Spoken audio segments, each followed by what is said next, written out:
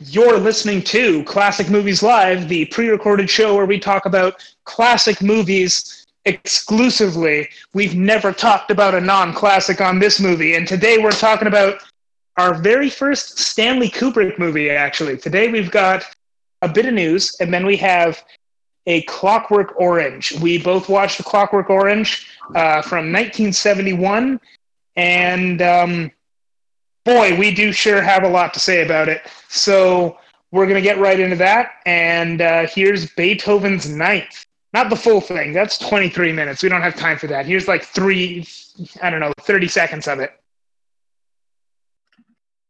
You're listening to Classic Movies Live on Heatwave Radio, the pre-recorded show where we talk about movies that are true classics. Today, specifically, we're talking about a first for us.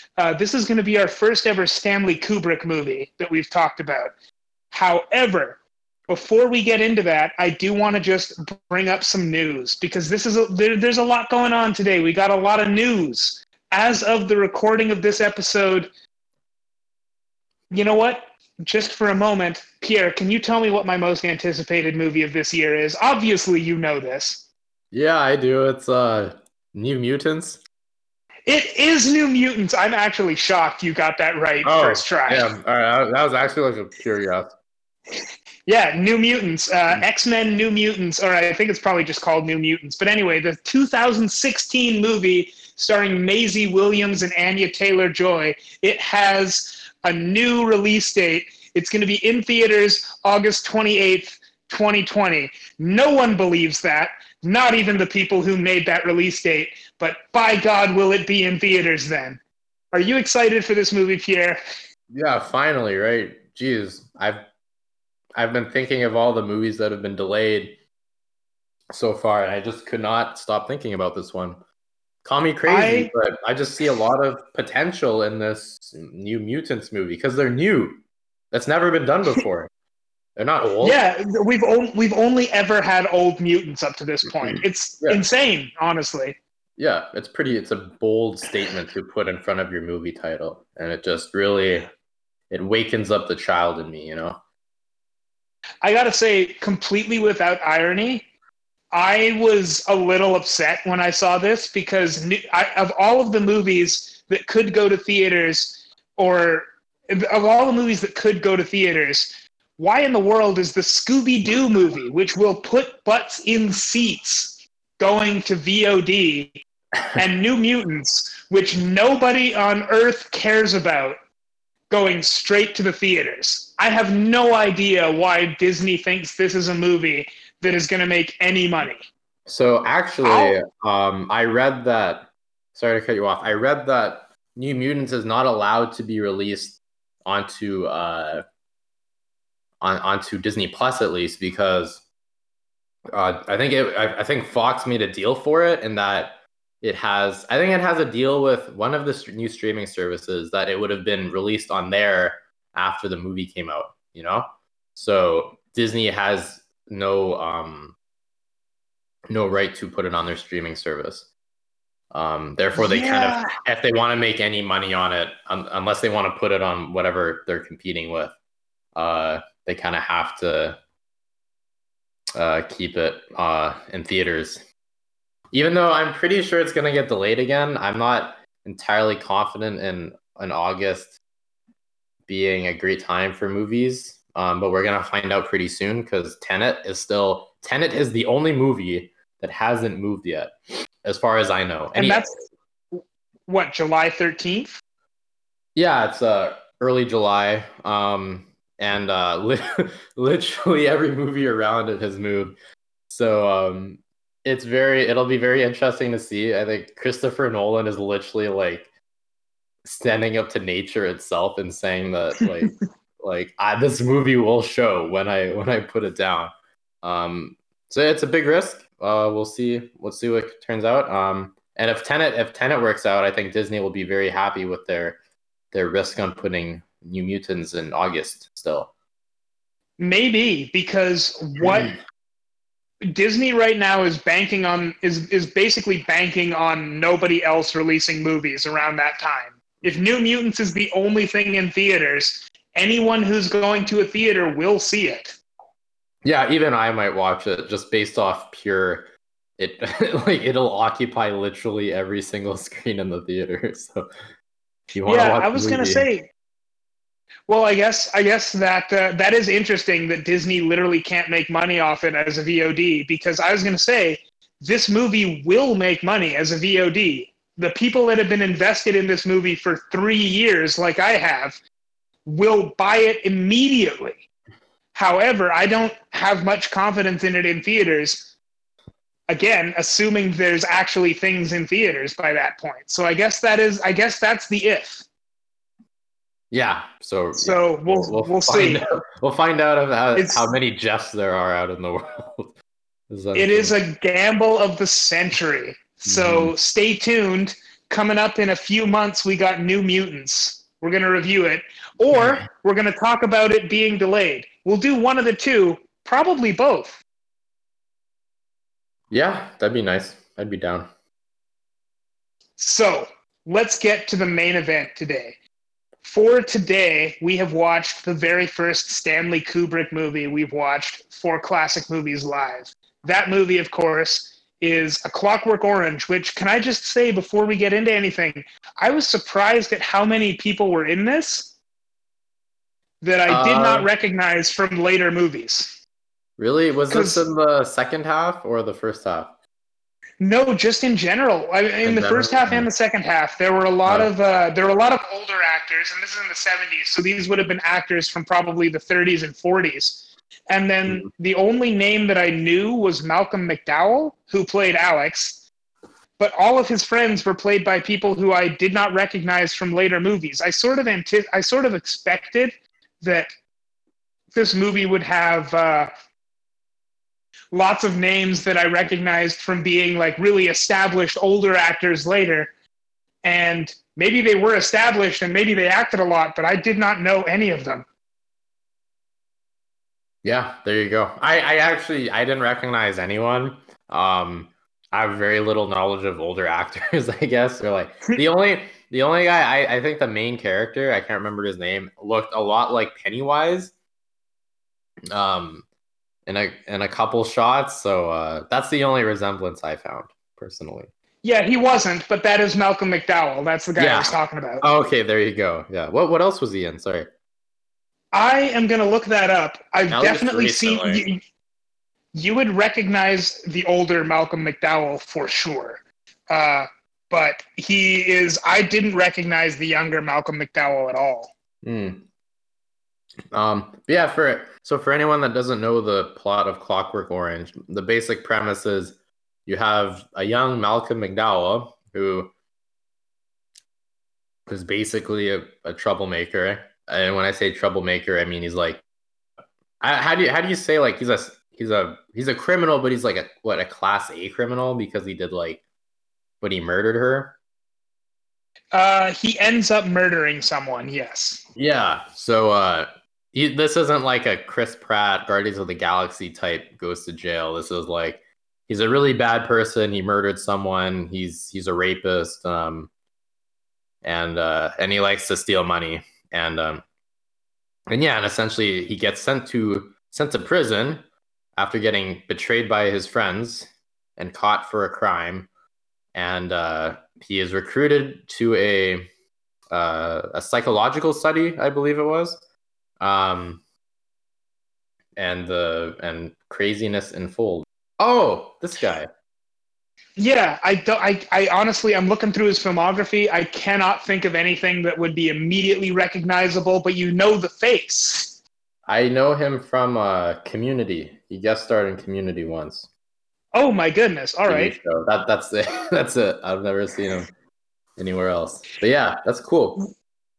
Yeah, I guess just to sort of add in some details from that plot summary, he's a hoodlum, I guess. Like he's a bad dude. He's got this gang, and they do all sorts of nonsense, including like it's not harmless fun either. Like there is a rape scene very early, and then he eventually gets taken away for committing a murder that to some degree he's kind of set up to do, but like he's just put in the place and then he does the murder. So it's not really a setup. Um, and then he gets recruited. Yeah, he gets recruited for a study. That the point of the study is it's supposed to make any criminal, no matter how bad they are, into a good person. Yeah. And that is the point of the movie, is that it doesn't really work. But we'll probably get to that later on.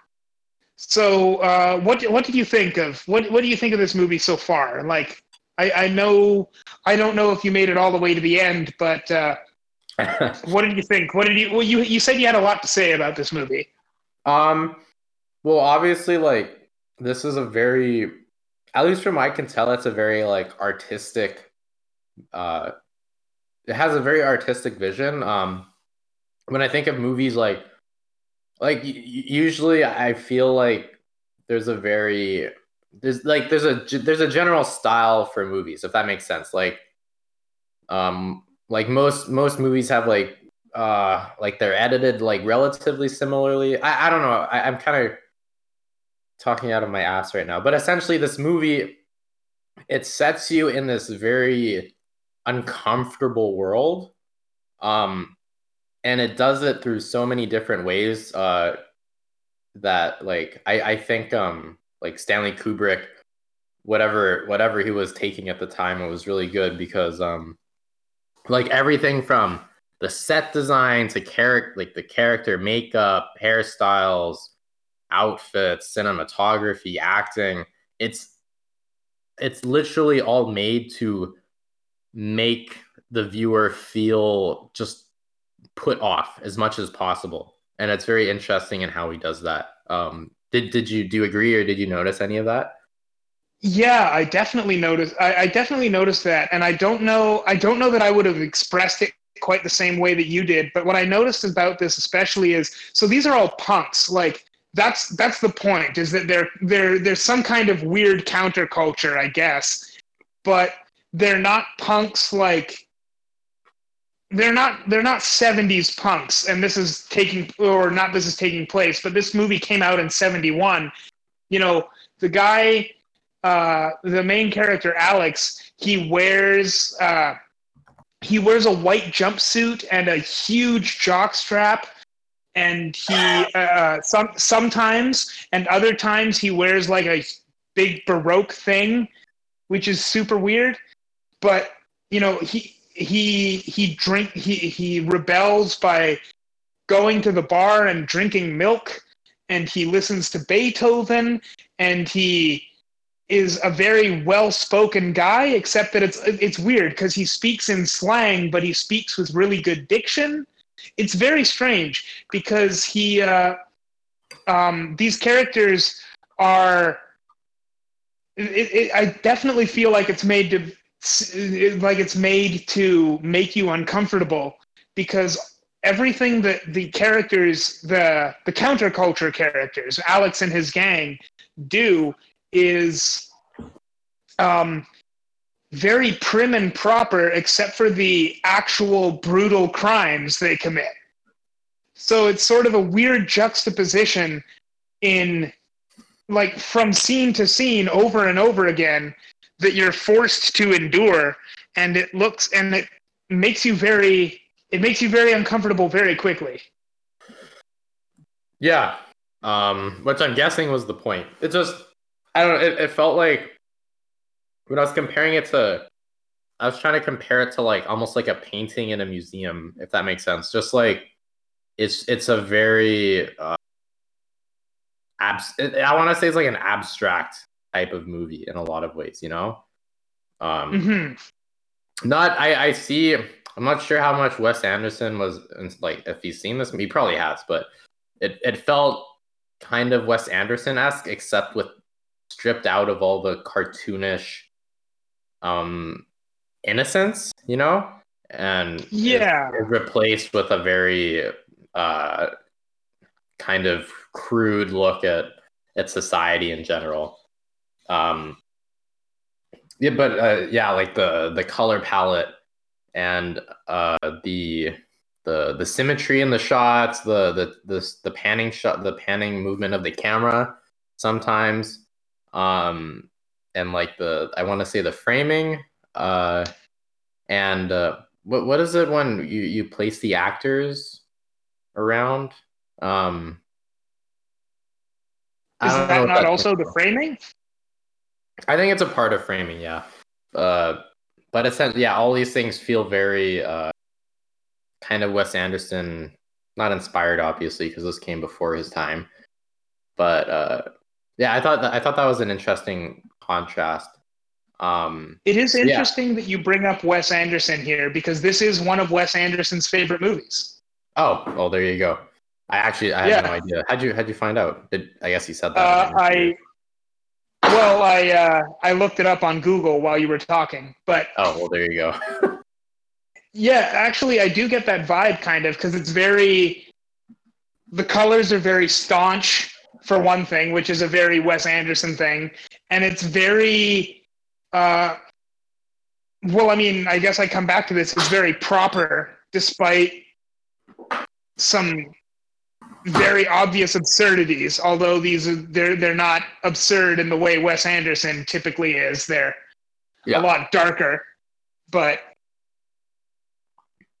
yeah, actually, I found that with a lot of stuff in this movie. This movie is really absurdist, but not like there's a weird situation that wouldn't ever happen. It's that it's very, they're doing terrible things all the time and they just kind of don't care, which is, I don't know. I feel like I'm dancing around a lot of points every time I say stuff, but it's really strange. The vibe this movie gives off is very strange. Yeah, I definitely say that that's the most interesting part. Because well, like from what I could tell, the plot is actually like relatively uh basic. It's I fairly thought, straightforward, yeah. yeah, I thought the pacing. If I wasn't distracted with all the interesting like scenery and stuff, I think the pacing would like probably be much more obviously like off because nothing really happens until I want to say 45 to 50 minutes in the movie, and that like most of that time is spent establishing the main character. But not Mm-hmm. only that, it's also like establishing kind of this environment in this world because this is Yeah. based in the future, right? Uh, The when I future of read, 1971, so it's probably like roughly 1991 or something. yeah, something like that. The Um, futuristic world of 1993. so yeah, it's kind of cool how they the pacing is definitely like it feels like it doesn't matter anymore just because you're so absorbed in this. Each scene feels like a new adventure, if that makes sense. Just because like because I honestly like the sets are really cool. Um, Mm-hmm. and they kind of keep you distracted. And I'm not saying like any of the dialogue is bad or anything. It's actually like quite interesting. There's Yeah. definitely because yeah, if all we needed to know was that this was a bad guy and he gets betrayed by his friends, and from what I can tell, that's all the first 50 minutes really shows us. That could have been cut to, like Really? you could have cut down to 20 minutes. That down to 20 minutes, in Mm-hmm. my opinion, from what I could tell. Because it seemed like in essence the goal was to get him in prison, and show that he's not a good person, you know, or a really bad person. Yeah, but really, this movie is is like a pretty in-depth character. Well, it's a lot of things actually. This movie wears a lot of hats. And the reason I would say that the reason that you know 50 that first 50 minutes is how long it takes to put Alex in prison is that this movie is one of the hats this movie wears is that it's a character study of Alex because he is a pretty complex guy. He's obviously not a good person, but he's got a lot of interests that you wouldn't immediately expect. he, cares deeply about his snake. He has a lot of he has quite a few fairly complex relationships with his friends, his parents. There's some random girls introduced that give some more about his personality. There's a lot going on with Alex, and I feel like that's the reason that it takes 50 minutes to put him in prison. Okay, that's fair. I still I don't entirely agree, but I would it does show a lot of different layers. That is true. I wasn't I didn't know. I thought the snake was just kind of there. I was Yeah, pretty much. Like he okay. doesn't I later wasn't sure if I later was missing on he something. does. I think that the him caring deeply about the snake comes later, but it's also Oh, not that important. Yeah, yeah. later on he comes home and he asks where his snake is, and I think that's the only time in the movie that he gets like within. I think that's the only time in the movie he cries is when when he finds out his snake is gone. Oh, okay. Yeah, sorry. This for those listening, I didn't watch the whole movie, so I'm not sure. I guess so. So are you saying like a lot of the stuff set up in the first half really does pay off in the second half? There is quite a bit. Yeah, actually. Okay. I'm sorry. I'm sorry to put you on the spot there, but a lot of the relationships for sure between Alex and other people pay off pretty heavily in the second half. Yeah. A lot of the relationships that are built up in the very first one, like the one like with his mom and with his I want to say stepdad, but also with his gang, pay off in the end. Uh, and actually, they don't really pay off before that.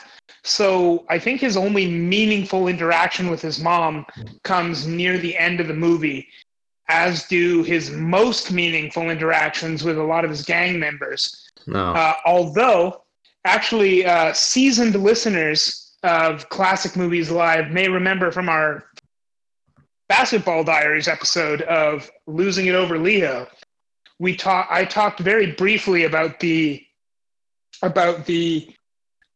book version of A Clockwork Orange, and the only relationship that he makes in the first part of the movie that doesn't pay off is is one of his gang members who, after he goes to prison in the movie, does not reappear at all. And that is he's the subject of the scene that I mentioned in the Basketball Diaries, very briefly. Oh, interesting. Yeah. Fun fact. So there you have it. So I think that so actually, if we go on to that, just on that on that note, the theme, or one of the themes in this movie, and it's more apparent in the book, so I'll just sort of touch on it because it's not really the theme of the movie. But one of the themes in the book is just growing up, and that has to come from yourself. This movie is sort of a weird, twisted coming of age story about a guy who is a terrible person and forced to become a good person. And the point of the movie is that doesn't work. And in the book, what happens is he actually eventually does become a good person, but that I guess you can't see that, but I was making air quotes. He becomes a better person, but not until it comes from him. So that's one of the themes that's in this movie that, well, it's really more in the book. That sort of doesn't quite happen in this movie because I guess, can we talk spoilers at this point? We've been talking for what, 20 minutes? Yeah, it's like a 50-year-old movie, so That's true. This movie turns 50 next year, so if you're worried about spoilers, I guess here's your warning. The end of the movie is that he, in fact, is not a good person, and he's now a bad person again. That's oh, the end of the movie. Like it's not not that that. much of a surprise. Okay. This But ain't the no point, Shutter Island or something. right? But the point is that like he goes through this experimental treatment, which is essentially brainwashing, Yeah. that just makes him sick to the stomach every time he has to witness or think about something bad, like murder or rape or anything like that. And what that does to him is it just kind of ruins his life, because it doesn't just associate those feelings of sickness with those actually heinous actions. It associates it with all of the minutia around it. Like, he can't even get sexually attracted because it makes him sick to his stomach. He can't think about defending himself for any reason against anything because it makes him sick and he wants to die. And he eventually almost tries to kill himself because he cannot live with the pain of literally having thoughts. And then at the very end, he is unbrainwashed. They figure out a way to sort of recondition him to existing again, and he becomes a bad person again because that's just who he is. But then in the book, there's an epilogue chapter where he decides that, you know what, maybe it's time to grow up and not be a terrible guy anymore. Well, yeah, I think Sorry, go ahead. Oh, I was going to say that doesn't happen in the movie. The end of the movie is where he is a bad person again. Oh, okay. It does bring up some really interesting thoughts, of just like how much can you change about a person before they aren't really like a person anymore, and like the cost of quote unquote like fixing someone, and like what that really does, for the and then like, are you fixing them just for the sake of them becoming a better person, or is it you're fixing them to just to have one less bad person in society, or like, are you trying to make them see what they did was wrong? Who are you helping, really? Exactly, yeah. Because, well, okay, I'm gonna be honest. I don't know much about the prison system right now and how we can directly relate to this, but I'm sure there are some very smart people out there that have written essays on it. Because I would say there are parallels. I don't think I can delve into those philosophical theories, because I don't really know enough about either one to really sink my teeth into it.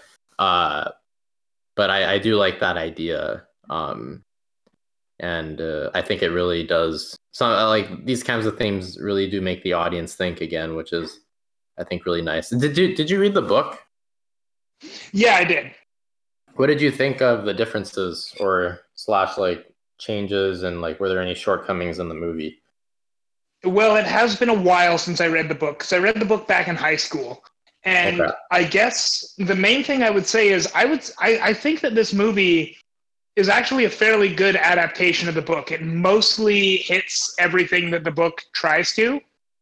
Mm-hmm. And the only difference is that last chapter. And that last chapter is important, but excluding it doesn't detract from the rest of the movie. Mm-hmm. Or from the rest of the story. It just sort of it doesn't add another moral, and by not adding that other moral, kind of implies the opposite. Because the moral of the last chapter of the story is that people can change, but it has to come from them. Mm-hmm. And by not putting that in, the implication of this movie is that the moral is people cannot change. That's actually not the message of this movie. I didn't even get that watching this movie, but I definitely saw how that could come across, and I feel like including the last chapter makes that explicit, where not including it makes it makes the opposite implicit, if that makes sense. Sort of. That was okay, fair enough. I'm still kind of confused. I would say that this movie has a lot of different things it's trying to hit on. Okay. Like, this movie is making points about the prison system. It's making points about society. It's talking about the ethics of actually trying to change someone. And it makes all of those points very well. And kind of the main point of this movie is that you can't fundamentally change who someone is. If they're Okay. inclined to do bad stuff, then they're going to do bad stuff. If they're inclined to be good people or law-abiding citizens, then they're going to be good people or law-abiding citizens. And at the end of this movie, Alex goes back to the way he was at the very beginning of the movie, and that's just who he is. And I feel like keeping the last chapter out of that movie or out of the movie implies that this is the full message of the movie, where putting it back in would say you can't change someone else, but if that person wants to change, people can change. And that's Oh, really I the see. last thing that's missing. So it kind of leaves it more up in the air. Or Mm-hmm. maybe not. Maybe not. It actually might actually that actually sounds like it offers more closure in that like Yeah. it's more direct. But I guess it is kind of odd that that's a theme that they would be trying to push. It's not a very common theme, I guess, because most movies are definitely more about character arcs / redemptions, which are usually Yeah, pretty satisfying for the. where this one kind of omits the only part that represents the closure of that character arc. Yeah, well, there you go.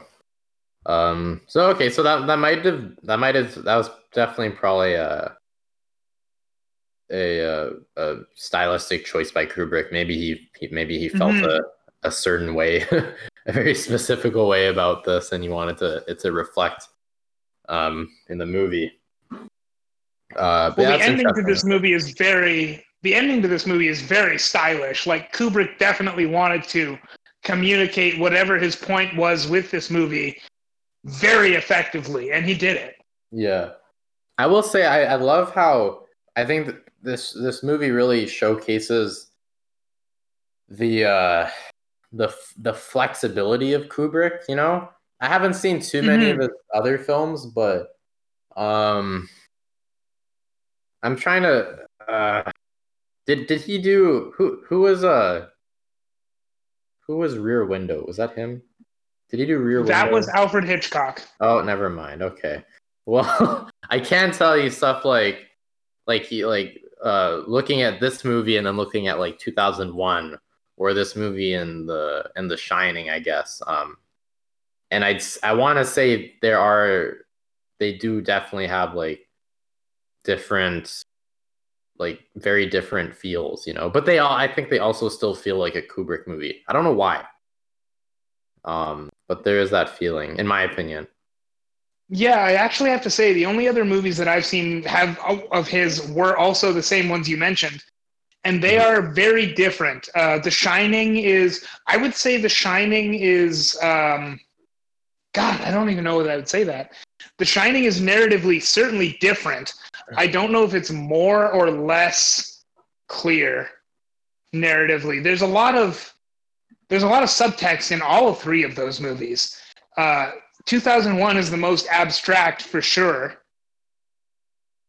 Um, but really, all three of those movies are very different.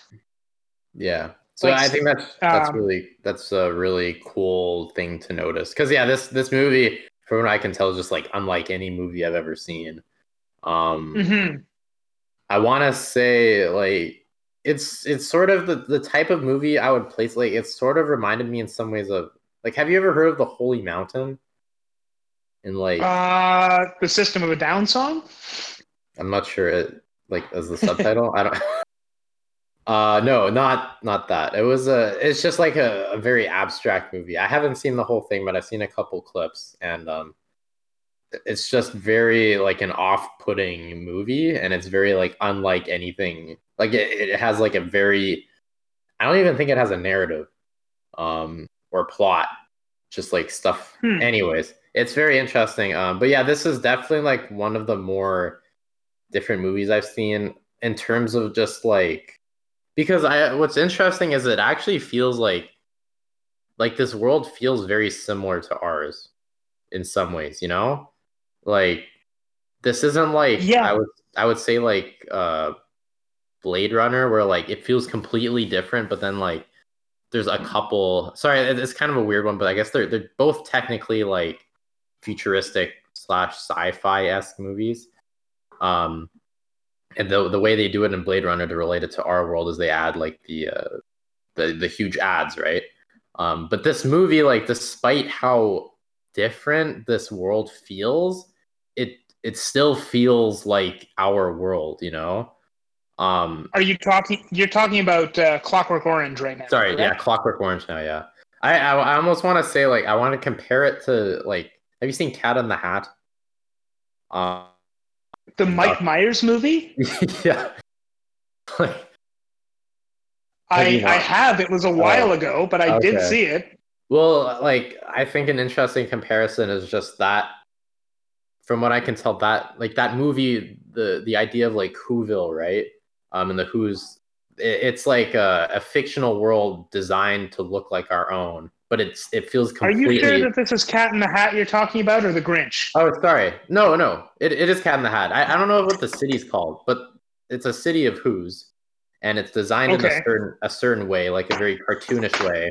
I want to say kind of like similar to this, like very similar color palettes and off-putting design, but that feels like a completely separate world, you know, like a completely fictional world. This movie Yeah. doesn't really have any references to our world, and it never really looks like it, but it still has that feeling, and it feels like this is a it's almost like an evil reflection of the world, the life we live, you know? Well, when I was watching this movie, I really got the sense I was just watching, stuff happening in 1975. This movie is, it was shot and it was released in 1971, so that's still barely the future. But I got the feeling this movie was very lightly futuristic, but very reflective of the world that it literally came from. Yeah. I knew that this movie was technically sci-fi, but it did not seem like it. Yeah, so that's I don't know. I don't know why that fascinates me so much, but I thought it was just a really it's so just so many subtle things. I definitely this type of movie I like, oh, first of all, I need to completely watch it, but I think even after I watch it the first time, I think you definitely find a second or third viewing to be very interesting just by looking at the different details and like the world set up at first. Because I do think a lot of it is there to build up that feeling without explicitly saying like there's no obvious remarks. There's a lot of storytelling done through the and feelings made through the sets and the cinematography and stuff.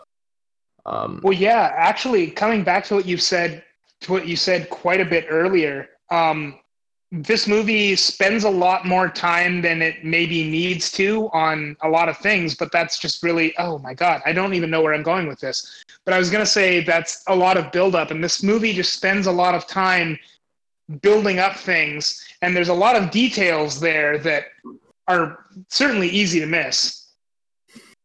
Yeah, exactly. So yeah, it'd be really cool to watch this again. And Yeah, and then I thought like there were some scenes I really thought were I thought the stepdad, what you said he was stepdad, right? I thought he was a really I believe interesting so. actor. It's not fully clear, but I think he is the stepdad. Yeah.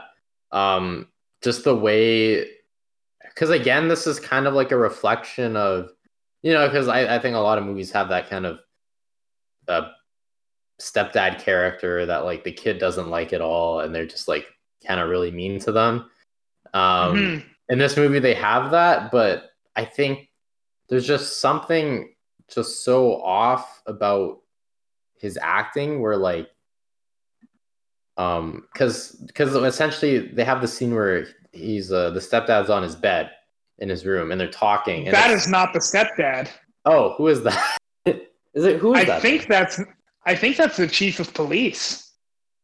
I'm not 100% certain. It is unclear exactly who that is, but he Oh, is a okay. policeman, and I do not believe he's the stepdad.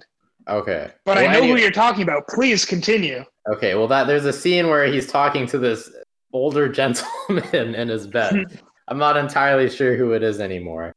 Um, but like the way they shot it, because I think it was shot.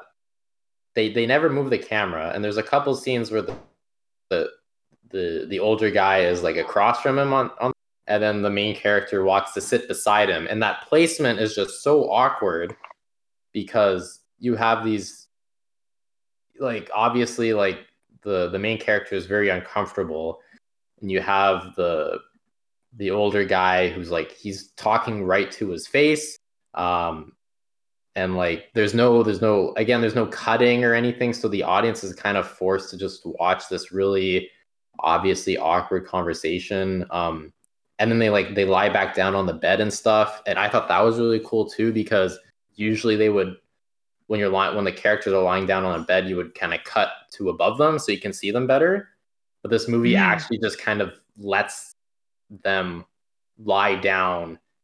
um and again, like, you can't really see their faces or their expressions very well, but like I want to say there's a lot of patience from Kubrick in these scenes, in that, like, he doesn't really change the angle unless he absolutely needs to. And I think definitely for a couple scenes, that was like very, I want to say, disturbing, and I don't know why, because it was literally just a conversation. But it feels so off-putting. And I actually want to. I actually want to say that it might just be just not changing the angle, because I'm thinking of our Invisible Man episode, where in the Invisible Man there's obviously a reason he's not changing the angle, and you're seeing things change, but you don't know what they are, because there's just they're wide shots and you don't know what to look for. yeah, But I'm thinking just in general, when you see the same thing, and you're in these movies, well, in movies in general, you're used to seeing the scene change all the time. You're seeing a close up of an actor, then you see the wide shot, then you see a close up of a different actor, then you go back to the first actor, stuff like that. When you just see the same thing for a long period of time, it feels more tense. It feels like this means more, and also it just feels less, it just feels more uncomfortable, because you've been staring at the same thing, and now you're noticing details, because all of a sudden, you know you're having to notice those because nothing has changed in the scene. yeah, yeah. I definitely, I mean, it's kind of a cool psychological. It's kind of like, if you can, it's a psychological effect, like comparing it to like when you talk to someone, you don't stare in their eyes the whole time you talk to them. yeah. You want to look away, or like look at a different eye or something, and just like, so they kind of, I think it's really cool that they took that aspect here. And yeah, I just like stuff like that. Like, I wanna bring up more stuff, but I'll just bring up that scene in particular as just like how much they are making you feel with so little, um Hmm. and yeah, just stuff like that. Also, the last thing I really want to talk about was the music. um I can't believe I forgot about that, but the It was music, I was primarily it just Mozart, right? Or was oh it Beethoven? Beethoven's ninth, more or less. Like, it was mostly just Beethoven's ninth. Yeah. Okay. Um, well, there you go. Like, they kept repeating the same tune over and over again. Yeah, Uh, and it's actually really important, because in the last part of the movie, he gets one of the side effects of his treatment is that. So his treatment is essentially subjecting him to horrible, horrible videos over and over again. yeah, And at the same time, what they're doing is one of those videos has as its background music Beethoven's Ninth, which is his favorite song. So one of the side effects of his treatment is that he can no longer listen to Beethoven's Ninth without getting sick to his stomach, the same way he would about thinking about rape or thinking about murder or thinking about anything horrible. Right? Yeah, like it is definitely like a cool. And well, the thing is, I really liked is that it never feels off or disruptive. You know, Yeah, it's I always I organic, or at the very least, it fits. yeah, like it always I would notice because it was almost like on a loop, but every time I don't know if this is just like the brilliance of Beethoven, maybe of just how well his music works, but uh every time like I want to say all these scenes had different like themes like or different tones and stuff sometimes, and but just every time when I think like the loop, it because it definitely kind of accumulates each time, right? From what I remember, Hmm. that chord that verse or what I don't know how to say it in musical terms. Whatever it is. Yeah, and but just every time I thought it actually worked really well, and I thought the repetitiveness of it just again like kind of put you off and made you feel it felt slightly comedic and but also just slightly like unnerving. And again, like I think that just fit everything else in this movie so well because I think that the whole, at least the whole first act of like creating this world is made to give you that feeling of kind of ridiculous slash comedic, but like underneath or on the surface is also extremely depressing and serious, you know? Uh, I do feel that it really added to the satire element of it because they would always use it to underscore scenes that were not majestic at all. It's a very majestic piece, I guess, is the best I can say about it. And they would yeah. always use it to underscore scenes that were not even a little bit majestic. So it sort of added to the absurdity because you're watching. I mean, I hate to keep coming back to it, but you're watching literally a rape scene while Beethoven is playing in the background, which Yeah. is awful, but does sort of add to the absurdity of this scene. Hmm. Or it makes the scene absurd instead of horrifying, which kind of, in a way, makes it more horrifying. Yeah, just the very fact that you almost it's like the movie's telling you to laugh at the scene at the rape scene almost, you Yeah, know? Because it's almost yeah, like played comedically. So yeah, that's also kind of a cool effect on like the viewer's mind, you know, just like how do it keeps you questioning how do I feel right now? Um, exactly. which is I think just a really if it keeps you kind of on the edge, okay, which I think that feeling definitely does, because people like certainty, right? They want to know how to feel about something, and if the movie can Yeah, constantly keep you that way, that's just like a really cool feat. So yeah, I think it's. sorry, go ahead. Oh, I was going to say I think that's the point of the movie is to have you constantly engaged and thinking about why does this entertain you or why do you not like this? Yeah, yeah, there you go. Um, so yeah, some really interesting choices.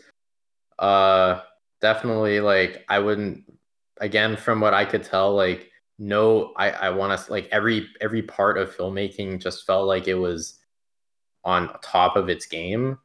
Hmm. In this movie like there was no part of it I thought really lacked. Uh, and it it was definitely like probably one of the most interesting movies I've ever seen. And it definitely like this isn't the type of movie you watch and you can easily forget, like, No. uh, which I think, yeah, again, makes it like a really great movie. Definitely not my type of movie. I don't think many people like to watch movies that make them really uncomfortable, but it's definitely like as a movie fan, it's like just a great feat of filmmaking from that, at least from a technical aspect, from what I can see. And I'm sure I'm gonna. you can say from the plot perspective as well. Hmm. I'm gonna say a controversial opinion here. I think Stanley Kubrick is pretty good at making movies. Yeah, well, there you go. He knows what he's doing. I would hope. So Yeah. Pierre, what's our next Stanley Kubrick movie? Uh, I've That's a good question. I actually don't know that many Kubrick movies. I need to. Did he do Apocalypse Now? Was that him? He did not. I believe that was Francis Ford Coppola. Oh, there you go. I need to watch some Coppola Um, movies. the thing is, though, I've already picked our Oh, next Kubrick movie while we were there talking you about go. this. So Perfect. very soon, you're going to hear us talk about Eyes Wide Shut, Stanley Kubrick's last movie featuring Tom Cruise. Oh, perfect. I love Tom Cruise. All I hope. right, but anyway, I guess we did forget about something. Would you recommend this movie? What do you think? What were your final thoughts on this movie? uh, I def I'd say yes. Uh, Again, like I don't think you'll ever see a movie like this. I Mhm. think it's really hard to get into at least at first.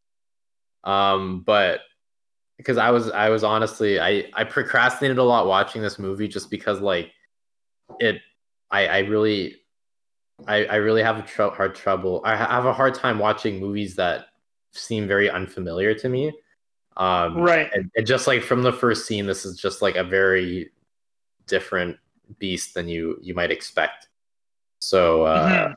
I'd say, but then as I slowly like kind of kept getting into it, I got way more interested in what was going on and slowly absorbed into the world. So I'd say like give it a chance.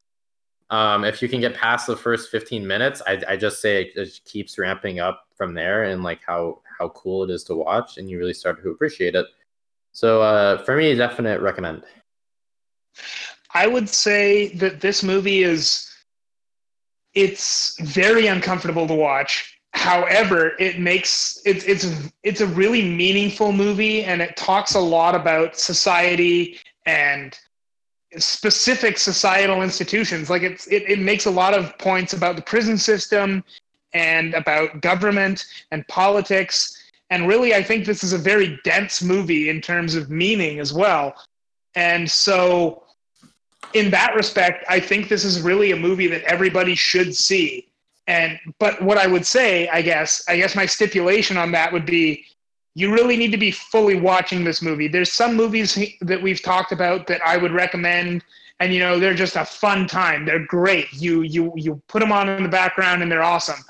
But this one I really think that, like, if you have 2 hours to spend to watch a movie that's going to make you think, this is a good one to do it. Um, but also, do not. I wouldn't recommend putting this on in the background because it's weird and it's weird. Uh, it's not comfortable to watch. This is not a background movie. But aside Yeah, from that, I would absolutely recommend it. or a movie with your parents. uh, Probably not, but I did yeah, watch Requiem for a Dream with my parents. So I oh, mean, like, well, depends there on you your go. parents. Yeah, yeah, true. We will see you back here again next week for a mystery movie that I'm going to not reveal just so that we don't put any pressure on ourselves. All right, see you next time, guys. See you next week.